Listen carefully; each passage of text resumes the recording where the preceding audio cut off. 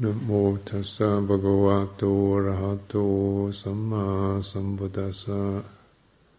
Namo tassa bhagavato arahato samma sambuddhassa. Namo tassa bhagavato arahato samma sambuddhassa. Buddhang dhammang sanghang namassami.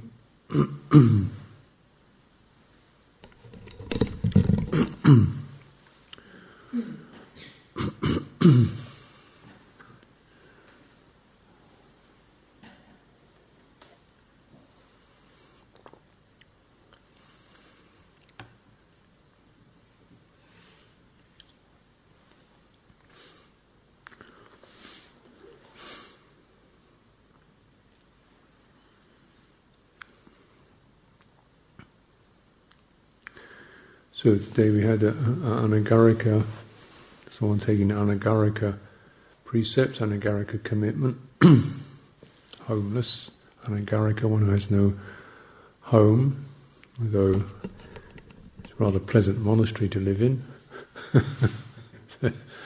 Not bad.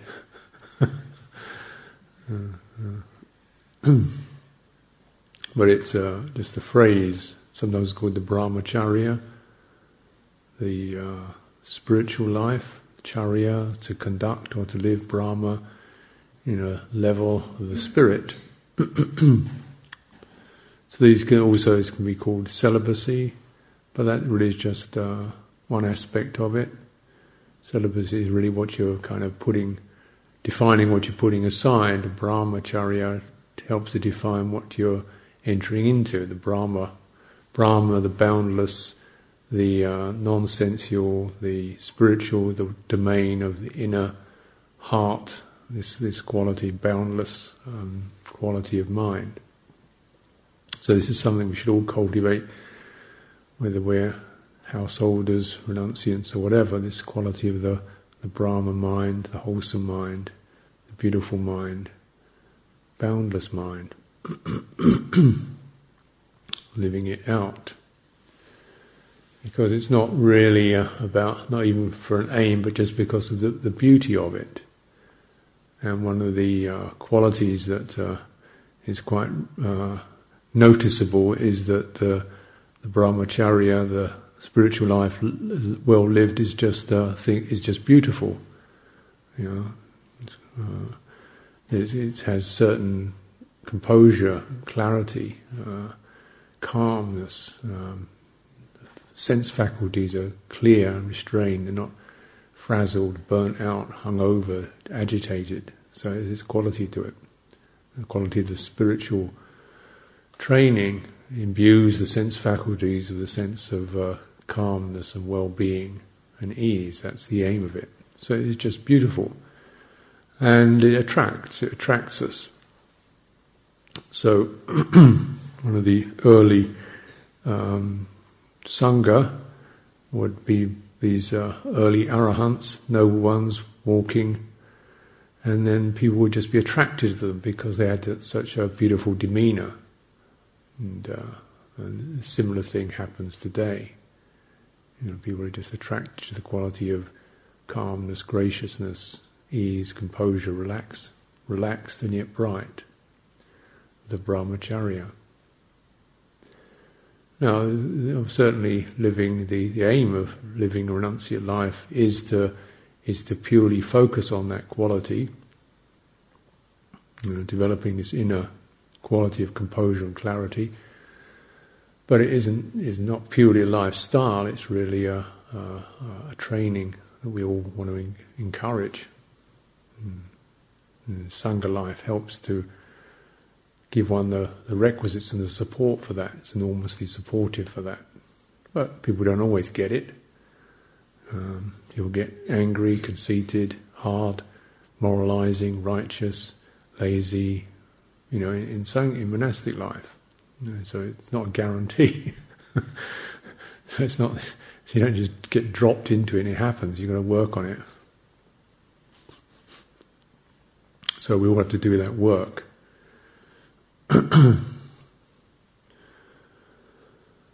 It really comes down to understanding the wholesome, getting a feeling for the wholesome, dwelling in what is wholesome. And the understanding of the Buddhist understanding that mind or consciousness is a continual stream.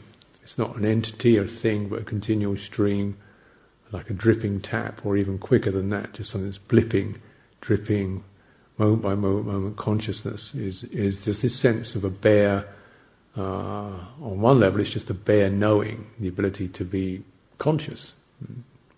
But it's always accompanied by a whole load of other factors. And most of these factors are what are called sankhara, or activities, programs, formations, mental formations. So this is what's continually encasing on the sheath around this quality of awareness. So there can be a consciousness which is, pushy, which has got a push to it, or greed infused, or jealousy. It's got a jealous consciousness, a fault-finding consciousness. We see things with a fault-finding mind. We listen with a critical ear, or we listen with a sympathetic ear. Obviously, the ears don't change, but you're talking about what factors are accompanying the moment of consciousness, the flow of consciousness at any given moment. And the aim of our contemplative life is just to keep attentive to that, how the flow is operating now, what's coming along with this quality of awareness. Is it inspired, enthusiastic? Is it composed? Is it equanimous? Is it jealous? Is it depressed? What's it doing? And to keep very aware of that and see this is the most important thing. This is how the world is created.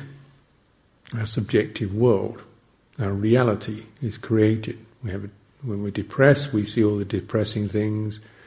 When we are jealous, we see all the things that other people have got that we don't have. When we're feeling miserable or bored, we see all the things that make us annoyed, and so forth. Our consciousness is the factors of consciousness are the things that create the world. It's created, formed for us with these sankhara. So, really, the direct practice is just coming into the mind or into the conscious stream. We call this meditation.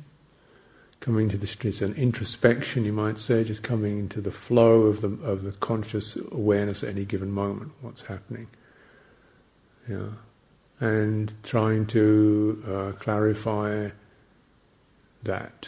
And the nice thing is that when some of these contemplatives started to really contemplate this stream, then they reckoned there were all kinds of factors happening, but basically, of all the potentials there are more potentials for wholesome than there are for unwholesome. Yeah. So there are certain unwholesome states. Any unwholesome state is only accompanied by 4 factors. There are only 4 qualities that accompany that, and they always accompany any unwholesome state. But the wholesome states are like 19 to 4. It's not bad. If that's a football score.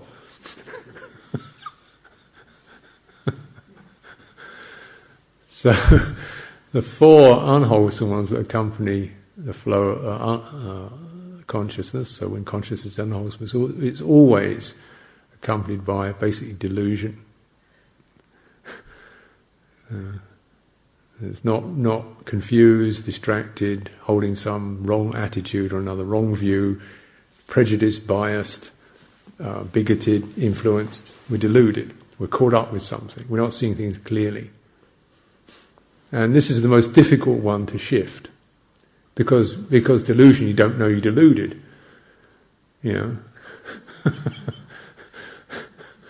don't know it. You may be conscious, you may recognise you're angry, or you're greedy, but you don't recognise you're deluded, because otherwise you wouldn't be deluded.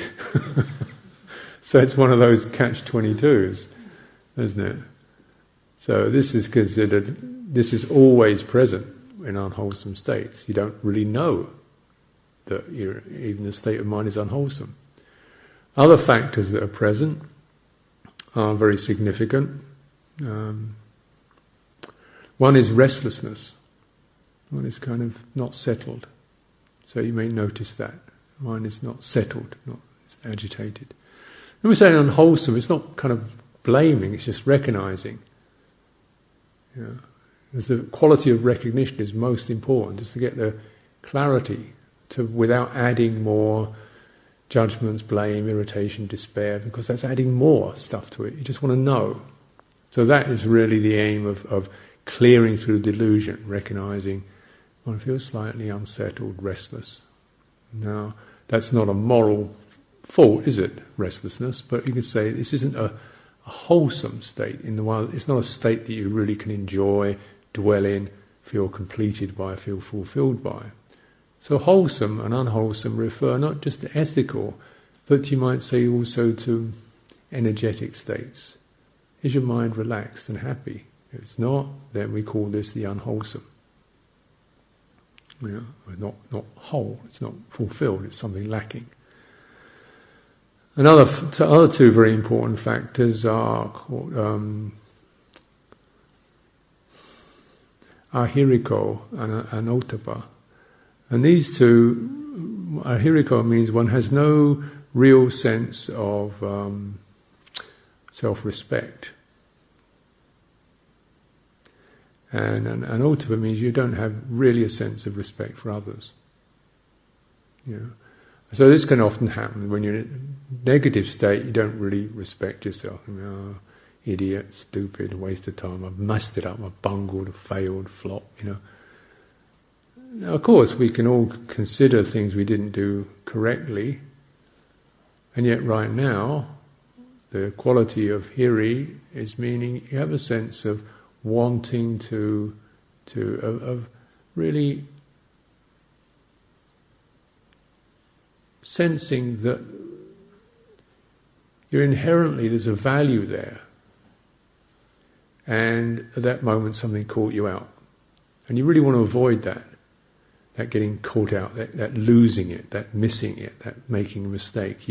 That's what hiri is. It means the sense of conscience, like I don't want to keep making mistakes. Now, if we go into self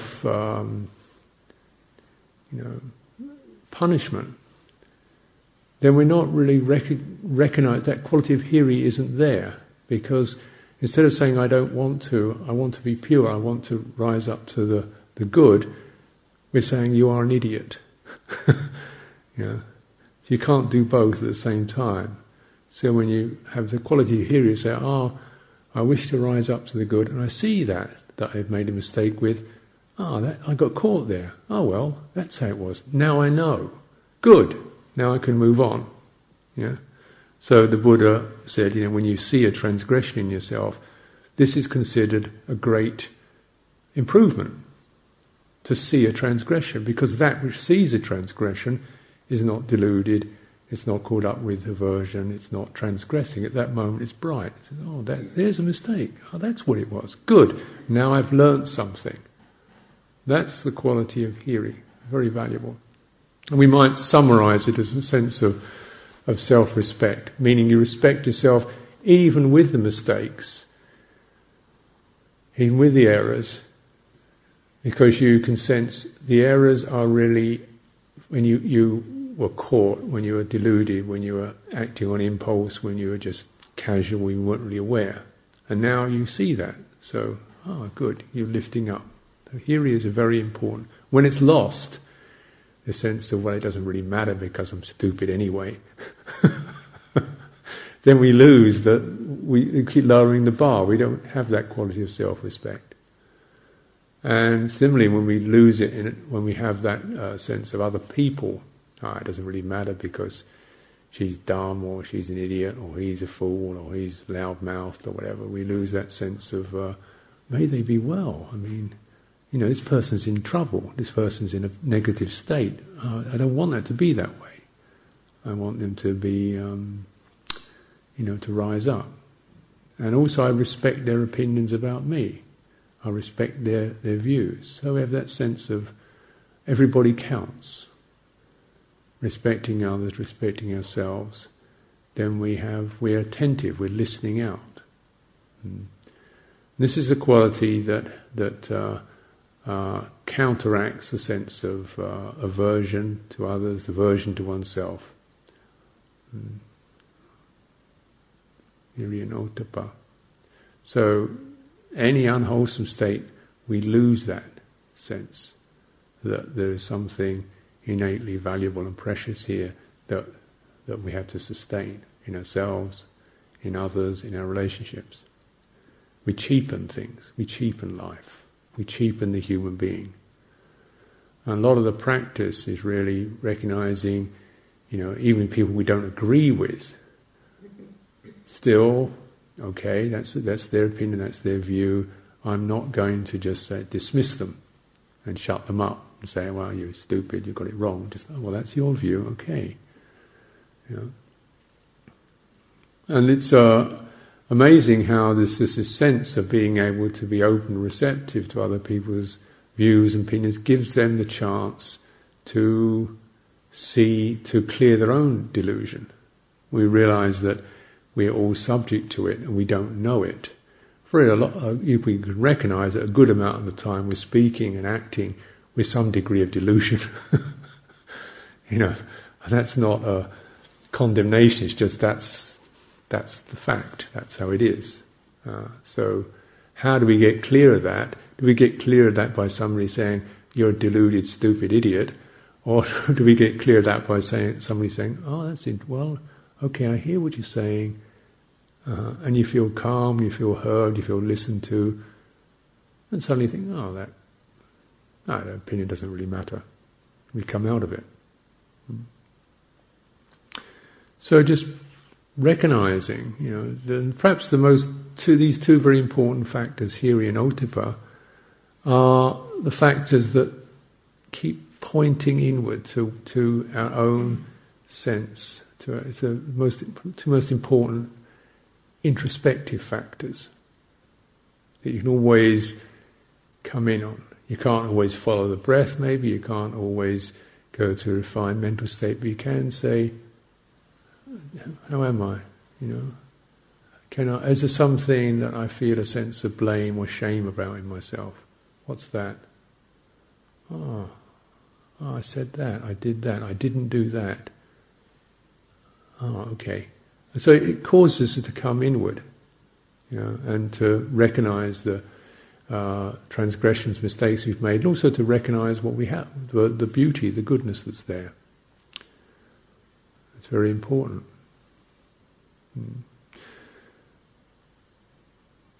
So being able to do this.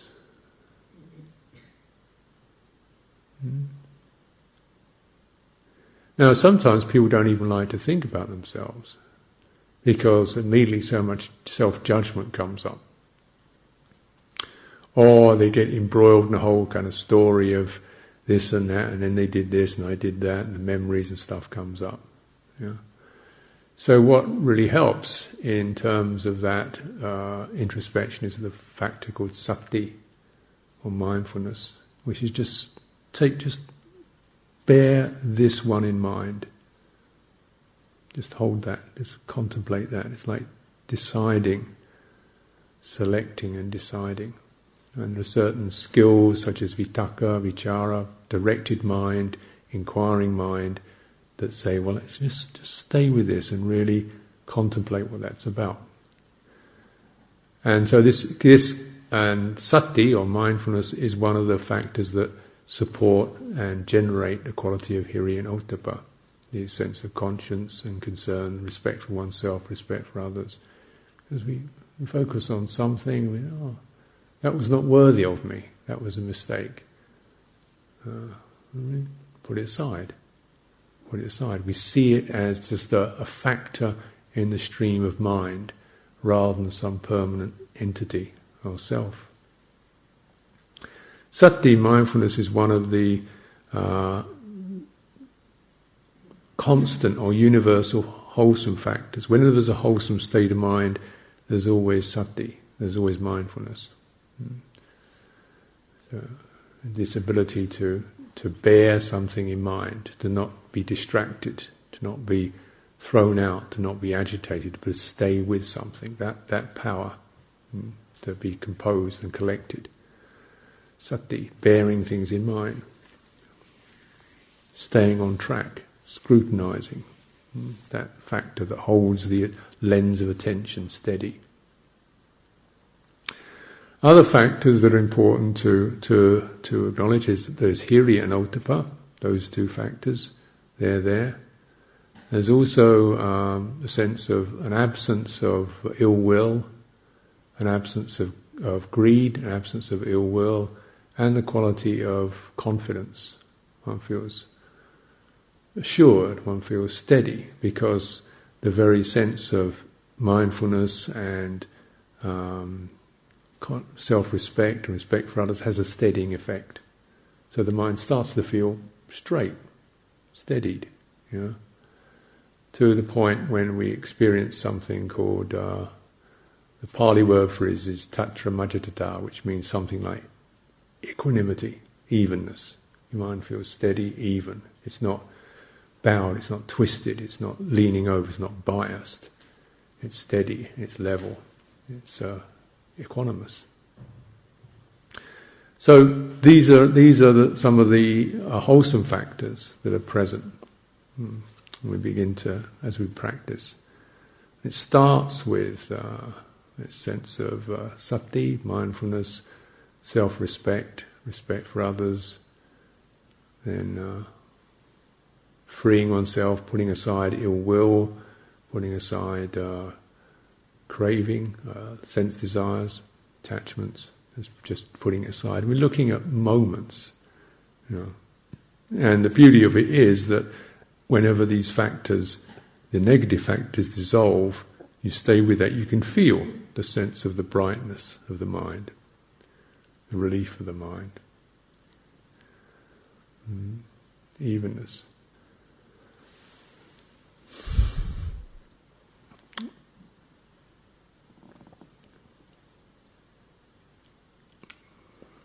When the commentators focused on the wholesome state of mind, they also recognised something that is very important, which is the factors that specifically indicate that one's mind is free from delusion, moha, delusion. There's a certain, because as we recognise, you can have a lot of clear ideas with delusion. You can believe in moons made out of green cheese. You can believe in Santa Claus, and it'll be very clear. Political views can be very clear. Religious views can be very clear. Totally intelligent. You've got it all sorted out, but it's complete delusion. Thinking mind can create an apparent reality on a deluded basis. So you can't really just believe in the thinking mind. And naturally, one's delusions can have a huge amount of emotional conviction in them. I am right, I am true, I am right, I am the right person, But what becomes clear when you meditate is the energy of the mind. The mind is pushy, forceful, hard, manipulative, where you begin to contemplate just the energy there. And there is said to be something like 12, I think it's 12 factors, or six paired factors that are present, which deal directly with the feeling of mind, the felt sense of it, the felt sense of consciousness. And they're paired. They refer to kaya, which means literally body, and citta, which means something like heart. So when we say the body, we mean this sense of whether you feel tense, so it's like you might say your nervous energy, whether you feel tense, whether you feel relaxed, whether you feel expansive, whether you feel cramped. It's that sense of the body, kaya. Citta is to do with the quality of heart that you feel. And the paired factors, the first pair are passaddhi, which means that both the body and the mind feel calm, feel tranquil. There's no agitation, there's no tension in the body. It feels calm. And you recognize righteousness never feels calm. It feels strong, it feels tight, it feels pushy, but it doesn't feel calm. So this can't be right. This must be, there's an element of moha there. So as you can recognize, whenever we get in our high horse, feeling how right we are, and how this is all that, and they're this, and they're that, and it shouldn't be this, and it's like that, and it's that. You feeling calm? Is your body calm? Your mind's like a rock with conviction. Is that calm? So there's probably moha, probably delusion there. Another pair of factors are lahuta, kayo lahuta and chitta lahuta. Lahuta means light. It's buoyant. It's light. It's not heavy. It's not intense.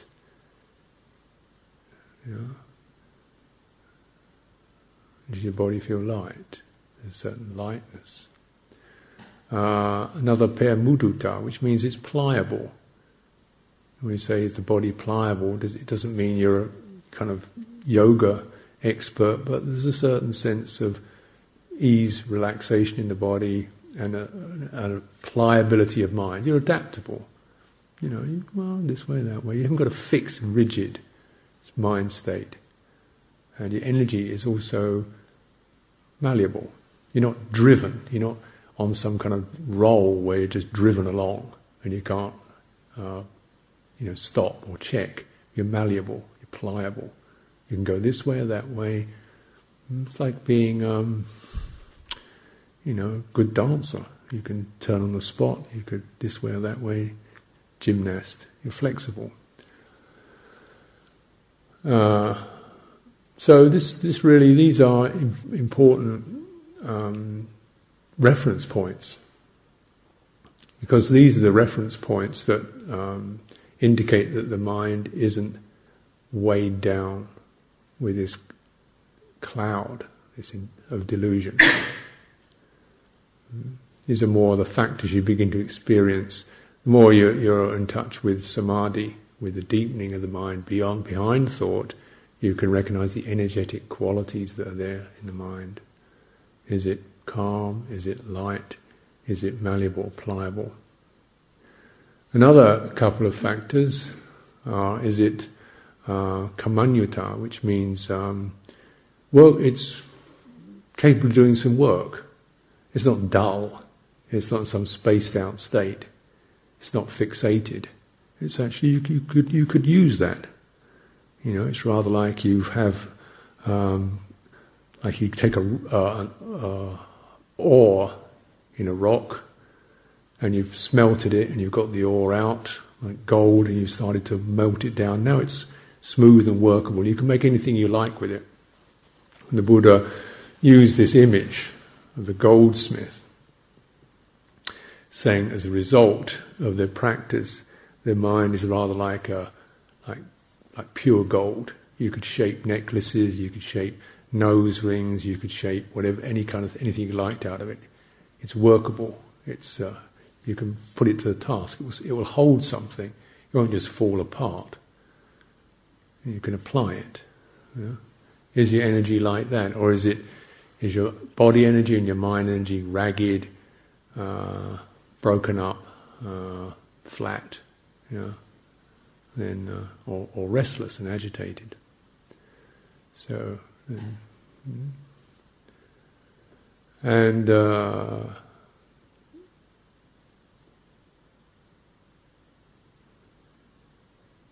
proficient is another pair. Skilled, as the body and the mind have a certain proficiency. You know what to do. It's rather like someone who is a skilled gymnast. They know how to, or an engineer, or a farmer, or a gardener. They know how to make things work. And you've got that quality as confidence.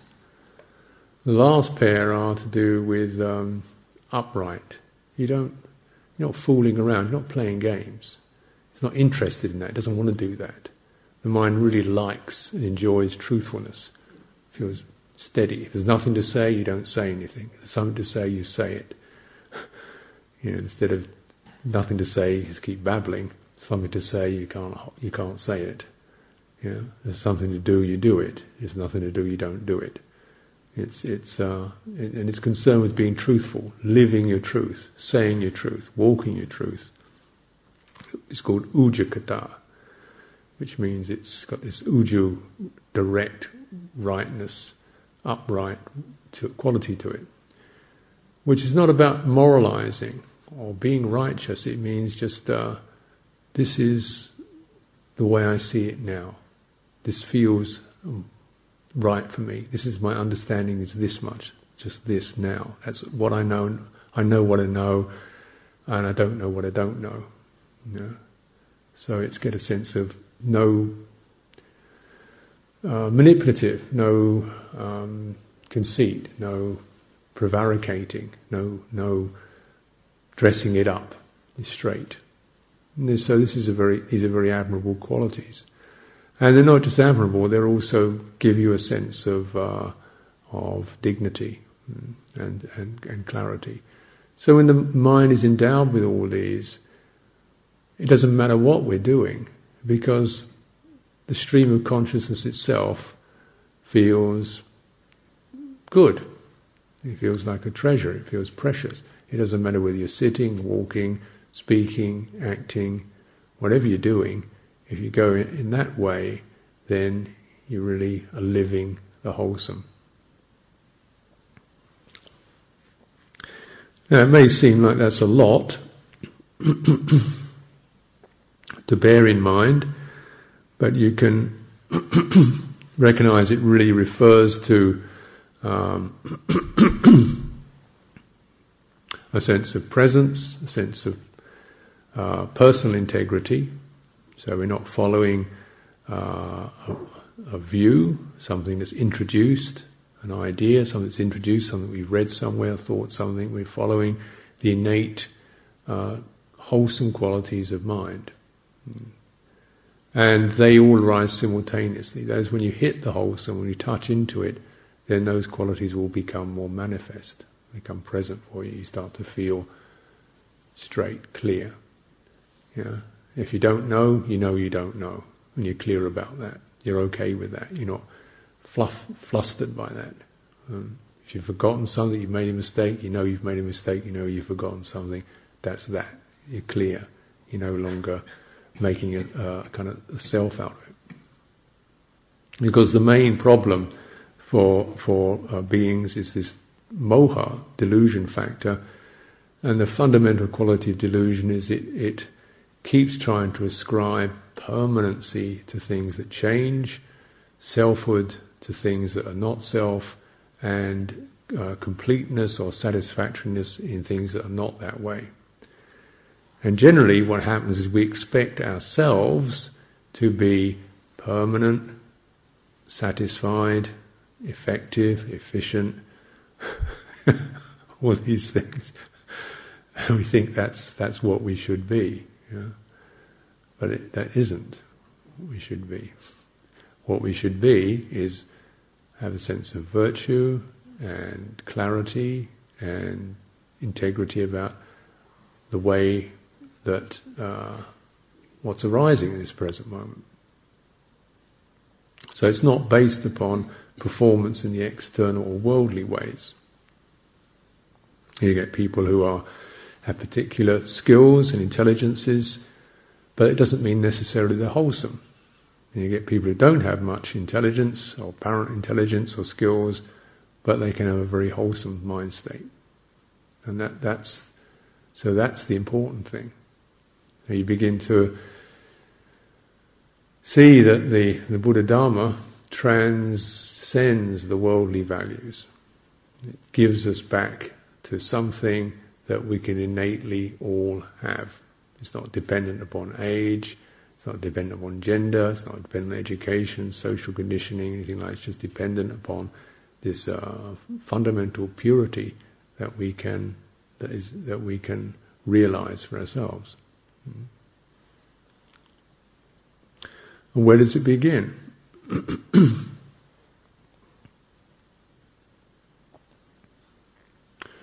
So in another set of teachings, the Buddha would say, well, it begins anywhere, with generosity, and it begins with virtue. Because what both of these practices involve is a recognition of relationship to others. Generosity means I see there's someone I feel I would like to give things to, and I can do that. It doesn't really matter what it is, but it's that sense of whether it's a teaching or material things or time or attention. It's a relationship of somebody who I feel is worth giving things to, and that I have something that I can offer. So in a way, this both respects the donor and respects the person who's given to. This is a kind of standard of Buddhist practice. Our culture here is a dana culture. It's a generosity culture.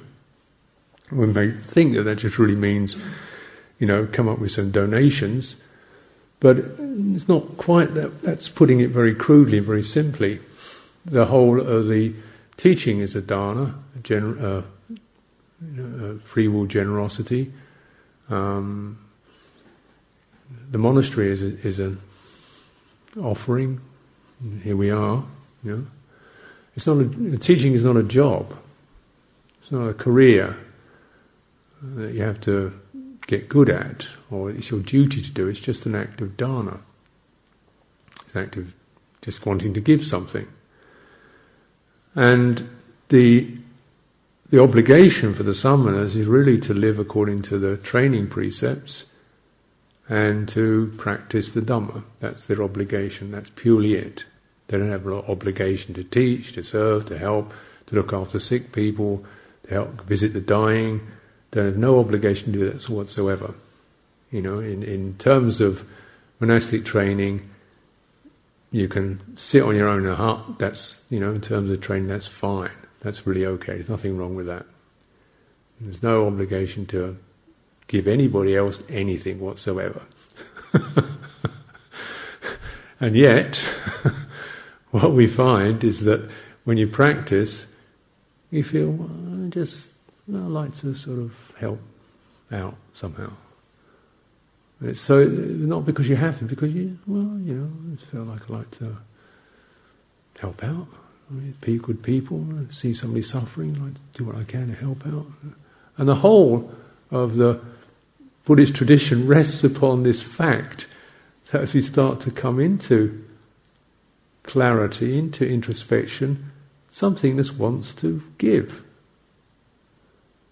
I don't feel right if I'm not giving something, and it's just a bit of advice or some company or a silent presence or let me tidy that up for you, or don't feel complete.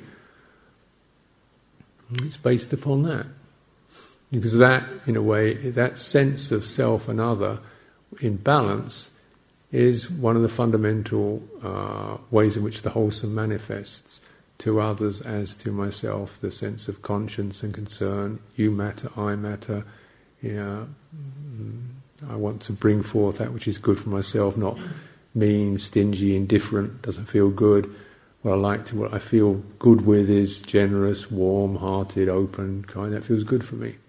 And it's absolutely no obligation to do that. It just happens.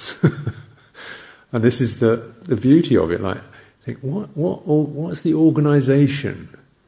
Who's the head of this organisation that set it all up? Is there some kind of plan whereby you decide, well, in 2009 we'll send a division of monks over there to take over Iceland, and then we'll look after. We need to build a branch down into Southeast Europe, the Greeks. What about going into North Africa? We'll have a division over there, sorting it all out, working it all out. How we're going to gradually infiltrate the world with Buddhism, and we're all signed up. We all read our books at night on how to do it, how we're going to convert everyone to Buddha Dharma for the welfare of the true religion. And who's organising it all? There must be some organisation behind all this. And you look around, there isn't one. there are sort of managements where you tidy little areas up, but there's no great mission. But what there is the human heart. And as your mind starts to become introspective, you think, well, these people invited me to help out. Well, yeah, I could do something. I'll go. Let's see that school group because they asked me to. That's how it happens. It's like that. I say, well, who supports the monasteries? Is it some kind of, big American philanthropist, or is it the Russian mafia, or is it the Thai royalty? Who's running this show? Just people who wander in and plunk a load of vegetables on the table. That's what's running it. Why? I don't know. Beats me. But they said they wanted to do it. That's what runs it. So it's this, manifestation of the dana principle, which isn't something you don't have to be generous, because it wouldn't be dana. That's wages. That's taxation. That's not dana. Dana means that I feel like doing it. That's why I do it, because it feels good. It's the wholesome. I feel bright. I feel light. I feel less heavy. I don't feel so agitated. And you start to see these wholesome factors line up around that, around something like that. Sila, morality, who's checking up on all these monks and nuns to make sure they're behaving? There's a lot of spy cameras in their rooms checking out. So, what's he reading? What's she doing? She's munching peanuts in the evening. There's some kind of spy camera to make sure everybody's behaving themselves. No. What is it? Who's the law and order around here? Who's the sheriff? Must be the abbot, going around continually snooping in on people and checking them out. Nope, I can't be bothered to do that. I don't do that with my life. And yet, how come is it every 2 weeks somebody says, "Oh, John, I think confess that I looked at myself in the mirror with a kind of attitude of vanity. I didn't check that a sweet, whether it had milk in it or not." People are kind of going through refined levels of introspection to get exactly their standards right. They feel any degree of ignorance or manipulativeness or vanity or conceit, it just doesn't taste right. Who does that? Who's judging? Hierotapus judging. Conscience and concern, self-respect, value for integrity. That's what's doing it. Yeah. Because you feel good with it. The wholesome makes you feel good, so you do it. There's nobody else. And if you lose that, then really you're no longer a monk or a nun. It just doesn't matter whether you're wearing robes or not. You're not. It becomes obvious, and people smell it and see it, and you start to move away, because you're not really living the life that attracts. You're not living the brahmacharya. You're not living the life which attracts, that sense of spiritual attraction to that which is beautiful, that which is light, sustains us, that which we value, that which reminds us of the pure heart, which we all somehow have a sense for. So these two qualities, and then from there you can see one of the other, great Buddhist standards is kindness, compassion. So again, this is the relational sense, to others as myself. Kindness and compassion and morality are just two sides of the same thing. So I don't want to, trivialize or abuse or belittle you, because I have warm-heartedness towards you. I don't want to dwell upon your faults, because I don't want to, make you feel bad. So a noble one is considered to be someone who, speaks sparingly of other people's faults, doesn't delight in it, doesn't take relish in describing how stupid or defiled other people are. But if they have to say it, they say, well, he does sometimes make mistakes, You keep it, don't enjoy it. but if you're being straight, you have to say that. So a sense of, what is it that keeps a sangha, and what is it that keeps what's called the fourfold assembly, the lay men, the lay women, the monks, the nuns, why the Buddha felt this is what's going to keep this thing going on the planet, not one individual, not one great teacher, but this bond, because this bond itself is a manifestation of the wholesome, a sense of conscience, concern, morality, virtue, being able to check each other, mindfulness. And when we live within that, then we have this sense of we feel light, we feel relaxed, we don't feel we have to defend ourselves, prove ourselves, be better than the others, be up, tell everybody else where it's at, which make you feel tense and tight and rigid and driven. You feel relaxed, you feel open, you like it. And that sense of the enjoyment of the wholesome is what binds the whole of the Dhamma together. Yeah? As we manifest and live that out, that's what binds the community together, the lay community, the monastic community, and the two forming this assembly, which we were talking about earlier today. So when it's like this, you start to get this sense of, enlightenment, awakening, nibbana. What's that? What's that? Suddenly, your mind is relieved of a lot of the fantasies and the sense of I can't do this, or it's really somewhere else different. You lose that sense of the negative self-view that we carry, and you're setting up the foundations to be able to abide in the stillness, the composure, the clarity, which opens the doors to the deathless. So the wholesome is the foundation that opens the doors, because then in that we are establishing a mind state that is shaken off greed, the hatred, the restlessness, and the delusion. And then it's just a matter of deepening and steadying and sampling that. Is opening the door to the deathless. So offer this for your reflection tonight.